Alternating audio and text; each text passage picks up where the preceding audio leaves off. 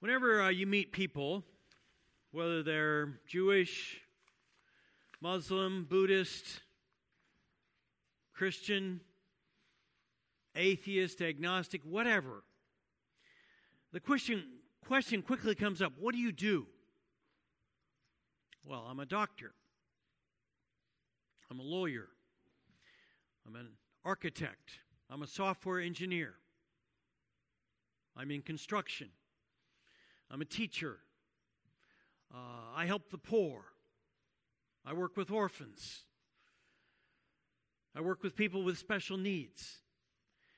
Everyone talks about their work. The problem is the more successful you are, the more money you make, the more surgeries you perform, the more sales you have, the busier you get. So we busy ourselves with the task of working. Joe Saxton in her TED Talk said that 2018 Gallup survey, 23% of Americans said they're burned out. 44% said they're burned out some of the time. And although we are busy working, we're not necessarily happy. Just look around and you can tell some people are not very happy. Even though there are, beautiful places to go, fun things to do, life is hard. We encounter things that are tough, and it can be sad. When we see hunger, we question why. When we observe senseless death, like the little 6-year-old girl that was killed this week, we think, why? Senseless tears, needless loss. It causes us to wonder, is there more to life than death?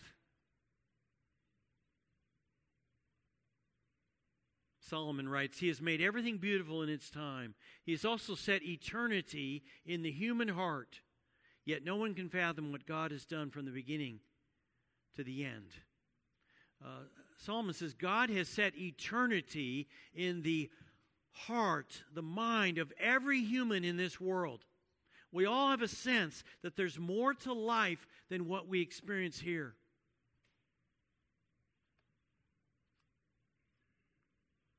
People who do not believe in God, you may be one of them, point to suffering and say there can't be a God. No God would allow this much suffering. But I think it's quite the opposite. Unhappiness on earth cultivates a hunger for something beyond this world. When we experience suffering or see somebody else suffering, we just naturally think, this is not right. There must be something more. By gracing us with a deep dissatisfaction with the way things are, God holds our attention. If this world was perfect, everything was easy, we wouldn't seek God because we wouldn't need Him. Though it's hard to understand, I actually think suffering is part of God's plan for this world. Things are not perfect. Things are hard.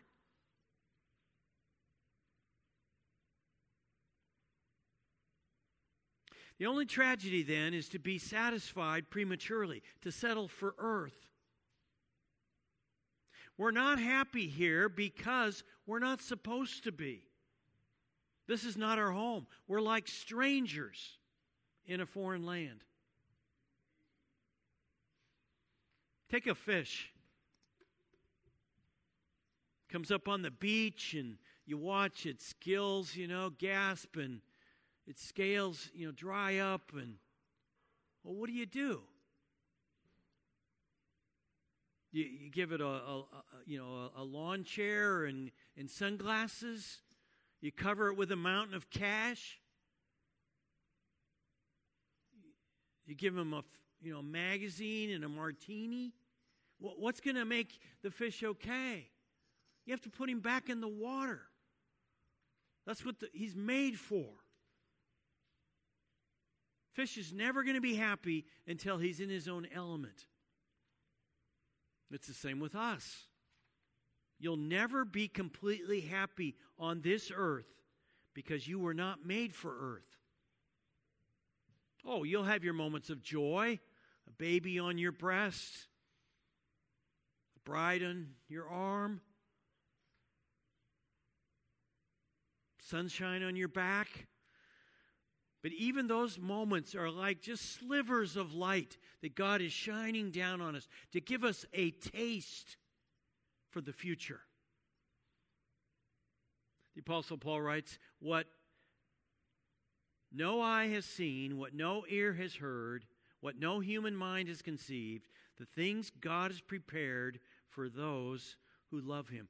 He says, heaven is beyond our imagination. It's so great we can't even envision it. Anything you imagine is inadequate. But until then, be realistic. Lower your expectations just a little bit. This is not heaven, so don't expect it to be. There will never be a newscast with no bad news. There will never be an end to the partisan divide. There will never be a new car or a new baby or a new mate that will meet all of your needs. Only God can do that. While on this earth, with the suffering and the sadness we experience, what is our work? What does God want us to do? This is the third in our series called Jesus Curriculum. Beth Warner, our children's minister, grew up in Washington, D.C. under the pastorship of Dick Halverson, Fourth Presbyterian Church. He left that church and became chaplain of the Senate in 1981 to 1995. She was also under the mentorship of Doug Coe. When her father died when she was 14, her best friend was one of Doug Coe's 6 kids, and so she spent a lot of time in their home, and she would hear him share. Doug Coe was the leader of the fellowship.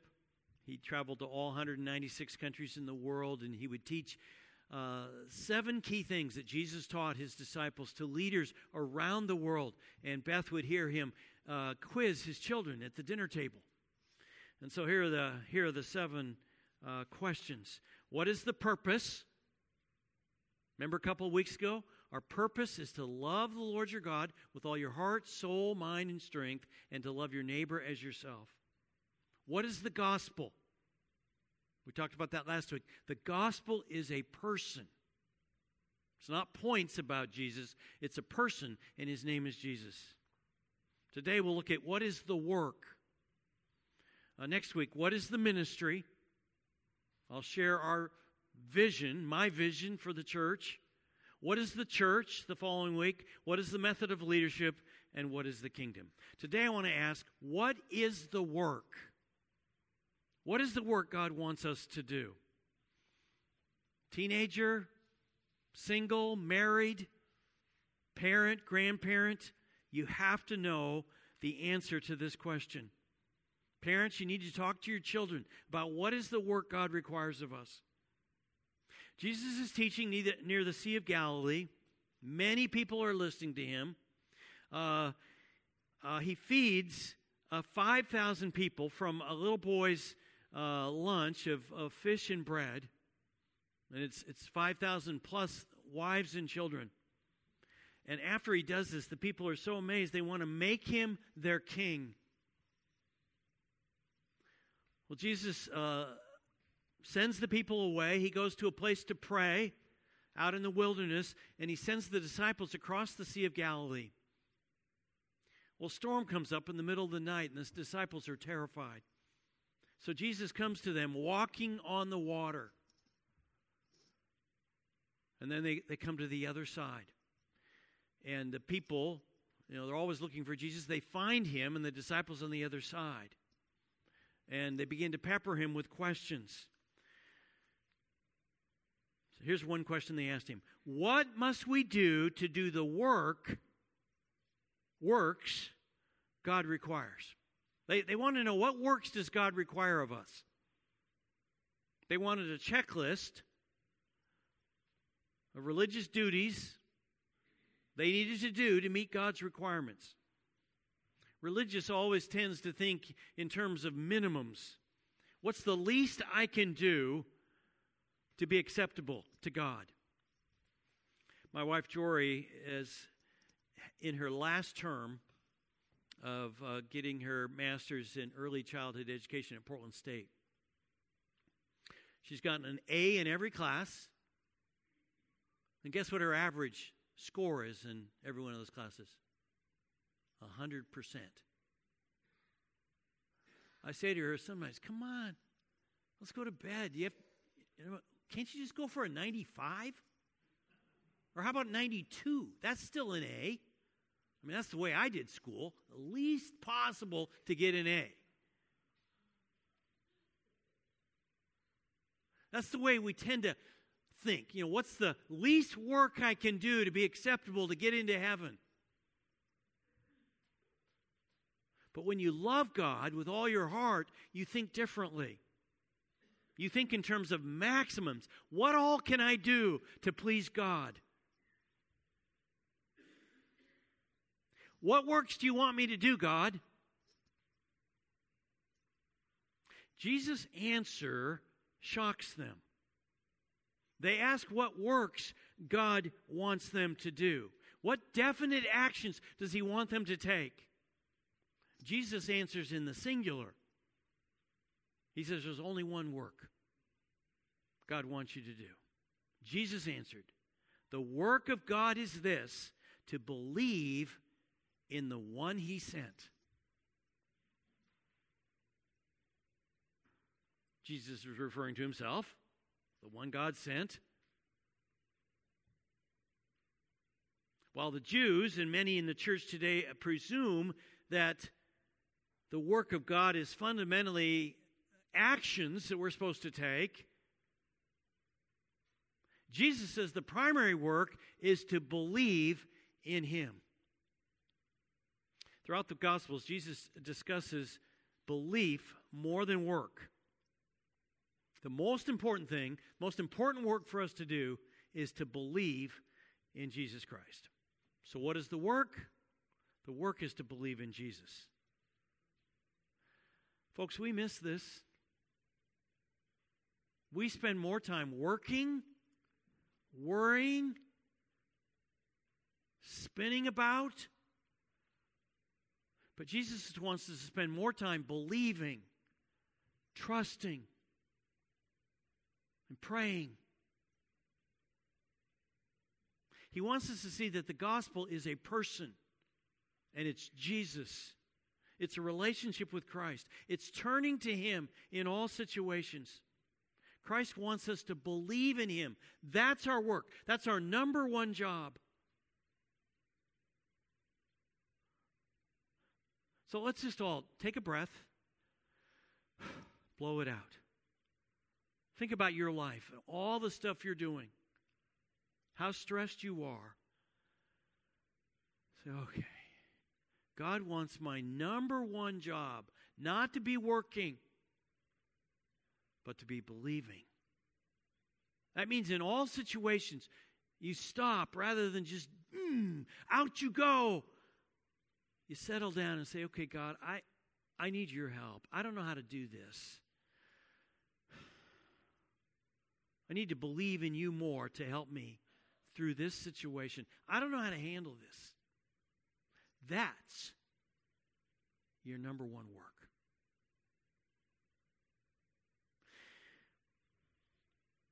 In Mark chapter 9, Mark tells about a demon that Jesus cast out.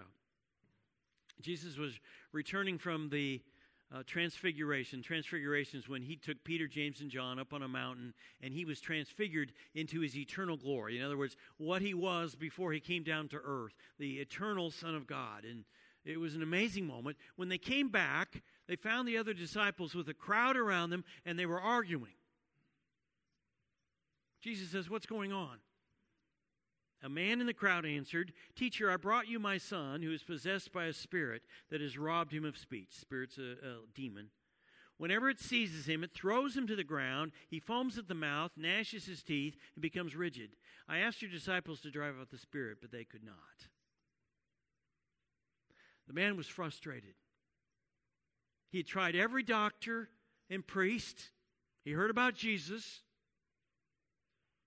but the disciples couldn't help. No one could help him. He was desperate.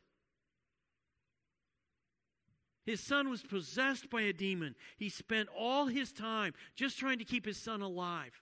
He was like on duty 24/7. He was exhausted. Jesus answers, "You unbelieving generation, how long shall I stay with you? How long will I put up with you? Bring the boy to me." He's expressing his frustration that he's taught his disciples that he's the Son of God and he has all power. Why can't they believe in him and cast out this demon? So they brought him. When the spirit saw Jesus, so spirit is inside a person, when it recognizes Jesus, it immediately threw the boy into a convulsion. He fell to the ground and rolled around, foaming at the mouth. Jesus asked the boy's father, "How long has he been like this?" "From childhood," he answered. "It has often thrown him into the fire or water to kill him." Now the father of this demon-possessed boy prays.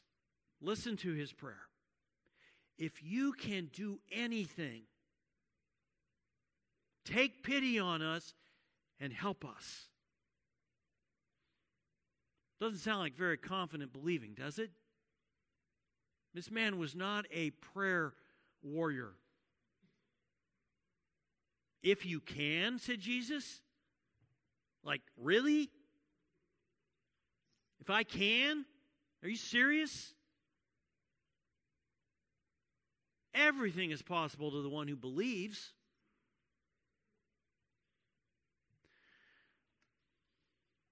Jesus says we have great power available to us if we believe. God said to Jeremiah, "I am the Lord, the God of all mankind. Is anything too hard for me?" The answer is no. You can do anything.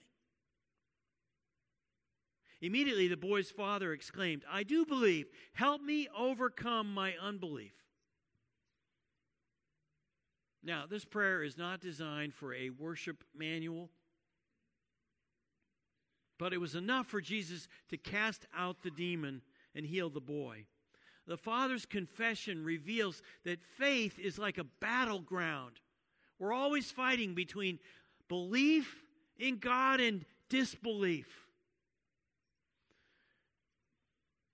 The world, our flesh, the devil will do anything he can to stop us from believing in Jesus. If the work that God requires of us is to believe in Jesus, we must strive to trust Jesus at every moment in our lives. Like Noah and his family did. They took about 100 years to build the ark. All the people were laughing at them. They had to believe God's command. When Jesus saw that a crowd was running to the scene, he rebuked the impure spirit. Jesus never wanted to make a scene. He was never trying to draw a crowd and impress people with his miracles. So he wanted to get it done before the crowd gathered.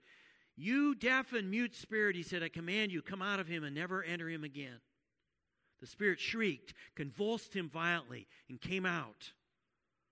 The boy looked so much like a corpse that many said, "He's dead." But Jesus took him by the hand and lifted him to his feet, and he stood up. Jesus responded not to the eloquence of the man, but to his pain. You don't have to be practiced at prayer. You don't have to be great. You just have to cry out to Jesus. You just have to pray. Believe in him enough to pray. "God, I don't know how to do this, I need you. After Jesus had gone indoors, his disciples asked him privately, "Why couldn't we drive it out?" He replied, "This kind can come out only by prayer." Jesus is saying there are some matters we're going to face in life that are too big for us. And those things can only be dealt with by prayer. You may be facing something so overwhelming in your life that you've been stopped in your tracks and you've said, "I don't know how to do this." Health crisis, marriage problem, trouble, one of your kids, financial problem, something at work.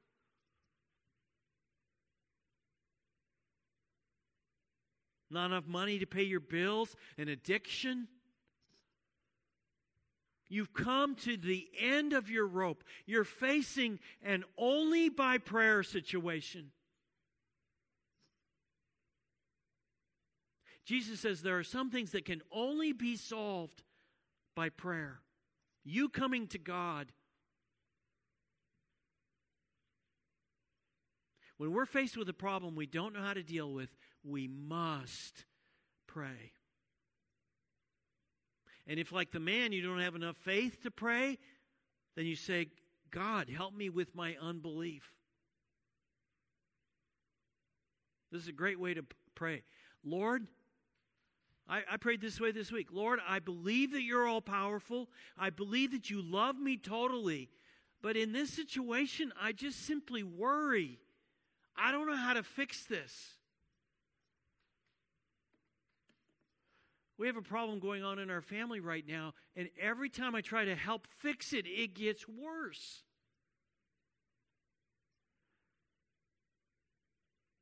So we pray, "Lord, help me with my unbelief." What is the work? The work is to believe in Jesus. Jesus calls you to believe in Him. And when you do, He responds in power. In Luke chapter 7, we read another account.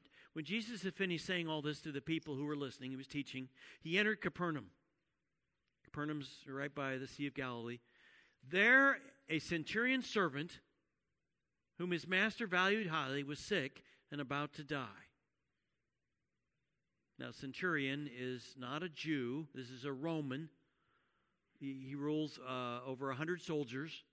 The centurion heard of Jesus and sent some elders of the Jews to him, asking him to come and heal his servant. When they came to Jesus, they pleaded earnestly with him, "This man deserves to have you do this." He's not a Jew, but he's done a lot for our nation. He's basically paid for our synagogue.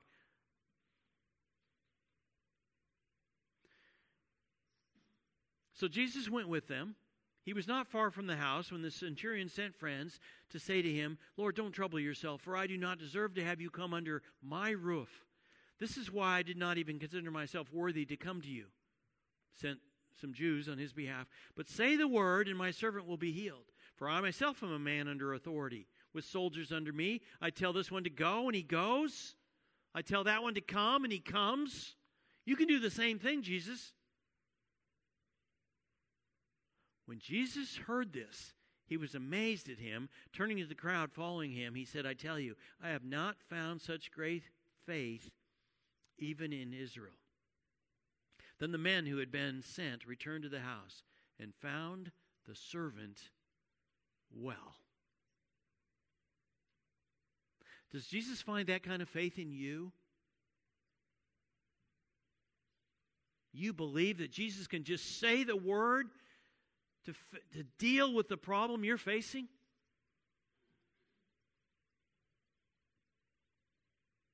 Anybody who's adopted a child knows that it's a difficult process. Jory and I have 4 biological children, and we adopted 5. We have 9 kids. Adoption process can be as long as a 9-month pregnancy or even longer. There's lots of paperwork.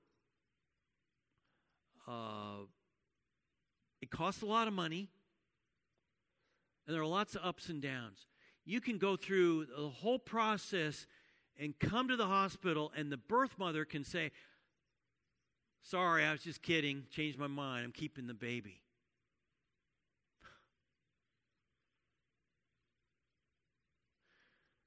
In a foreign adoption, the government can stop the whole process in a moment. You've spent all that money and gone all this distance. Sorry, we're not doing adoptions anymore. Margot Enberg tells her story of adopting their children. Watch her.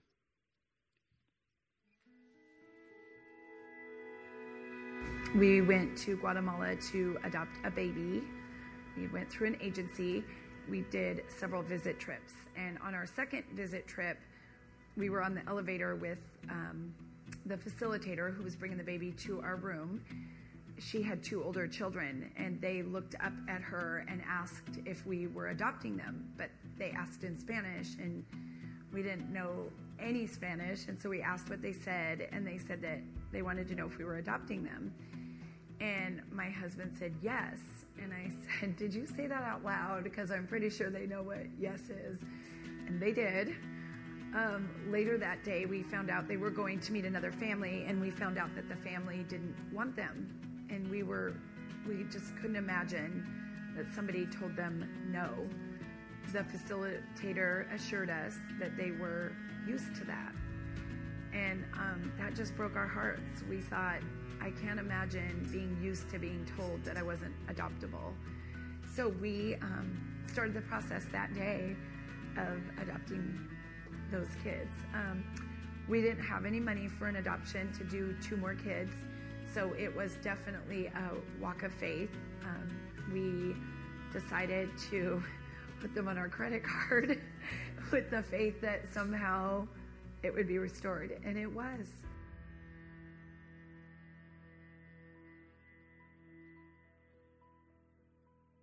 That was where our story of Pinkabella began. When I met those 2 older kids, they had never had a birthday party, and they couldn't wait to have a giant piñata because that's what they had seen around the streets of Guatemala, but also they saw birthday parties in the movies. So they told me that they wanted cupcakes, and I'm like, that's so simple. Like, I can do cupcakes. Meanwhile, the cupcake rage was going on all around me. And friends were like, you need to set up a website. You need to sell your cupcakes. And I'm like, no, I'm not going to sell them. I just want to do this. But I started having a bigger dream. And the dream was that if we sold enough cupcakes and made a ton of money, that we'd be able to give back to organizations that helped kids in need. And on opening day, we sold 2,000 cupcakes. That very day, we wrote our first huge check to an organization that we were working with. Our dream and our passion of being able to do something bigger than just selling a few cupcakes online, that it was going to go for the reasons that we said, it just made it become a reality for me. I had to make a decision about hiring somebody that most people would not find desirable to hire. I felt in my heart that hiring her would be a way to possibly reach her. That was placed in my heart because of my faith to believe in people, my faith to want to honor God through loving people and helping people. And we're all about helping children in need and people. So for me, it was just another kind of person I was going to help. When I first opened Pinkabella, it was all about the giving, the money part of it, and I saw that as an avenue to give back. But as it's evolved, and I've had numerous employees and young girls that I've been able to mentor, kind of become a mom to, customers that have stood in my store and cried because they were buying cupcakes for a friend who just lost their child. I've had so many opportunities to be able to give people a little bit of God's love just by being present. It has become so much more than just giving financially and monetarily. It's been a huge outlet for me to be able to pour out love and care for so many people, from employees to customers that walk through the door.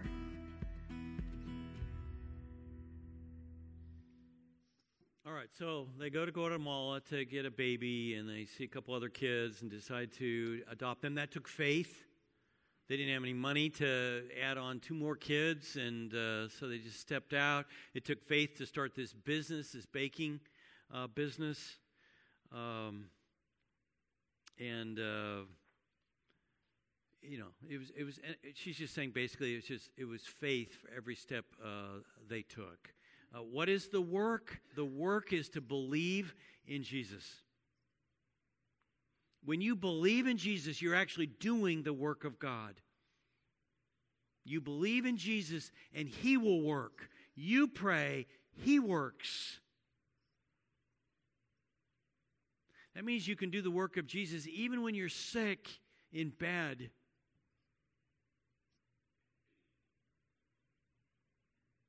Starting today, I'm committing myself to working less and believing more. That when I face a problem, rather than just charging the problem, I'm going to stop and say, Jesus, help me believe you for this, rather than worrying so much about it. I worry way too much. You want to join me? The work that God requires of you is to believe. Doesn't mean you're not going to work, but you first believe, you first pray, you first trust, and you go armed with that confidence into whatever you've done. If you've never committed your life to Jesus, you can do so today. You just say, Jesus, I believe that you're the Son of God. I believe you came to this world. I believe you died for my sins. I believe you were raised from the dead. I want you in my life. I believe. And if you've already committed your life to Christ, tell Him in the face of whatever you're struggling with today, that you want to believe in Him more and worry less. Believe in Him more and believe less in your ability to fix problems. Lord Jesus, you say so many unusual things in the Gospels. You've surprised us 3 times now in these 3 weeks with answers we didn't expect.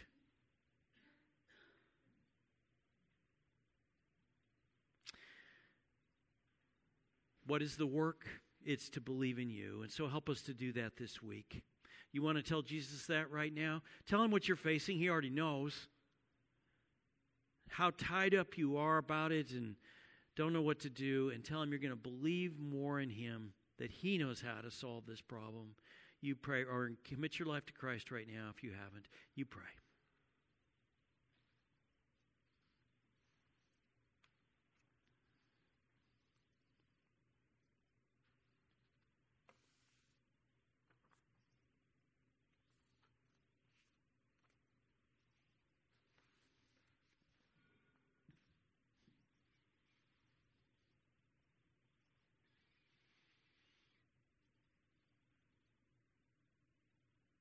It's very liberating, Jesus, to know that you tell us that the number one job we have is not to work, but to believe. And to do our life through a relationship with you. Help us to do that. And Lord, we're going to do that right now by remembering through communion your death and resurrection on our behalf. May this be a high point in worship for everyone here today. In Jesus' name we pray. Amen.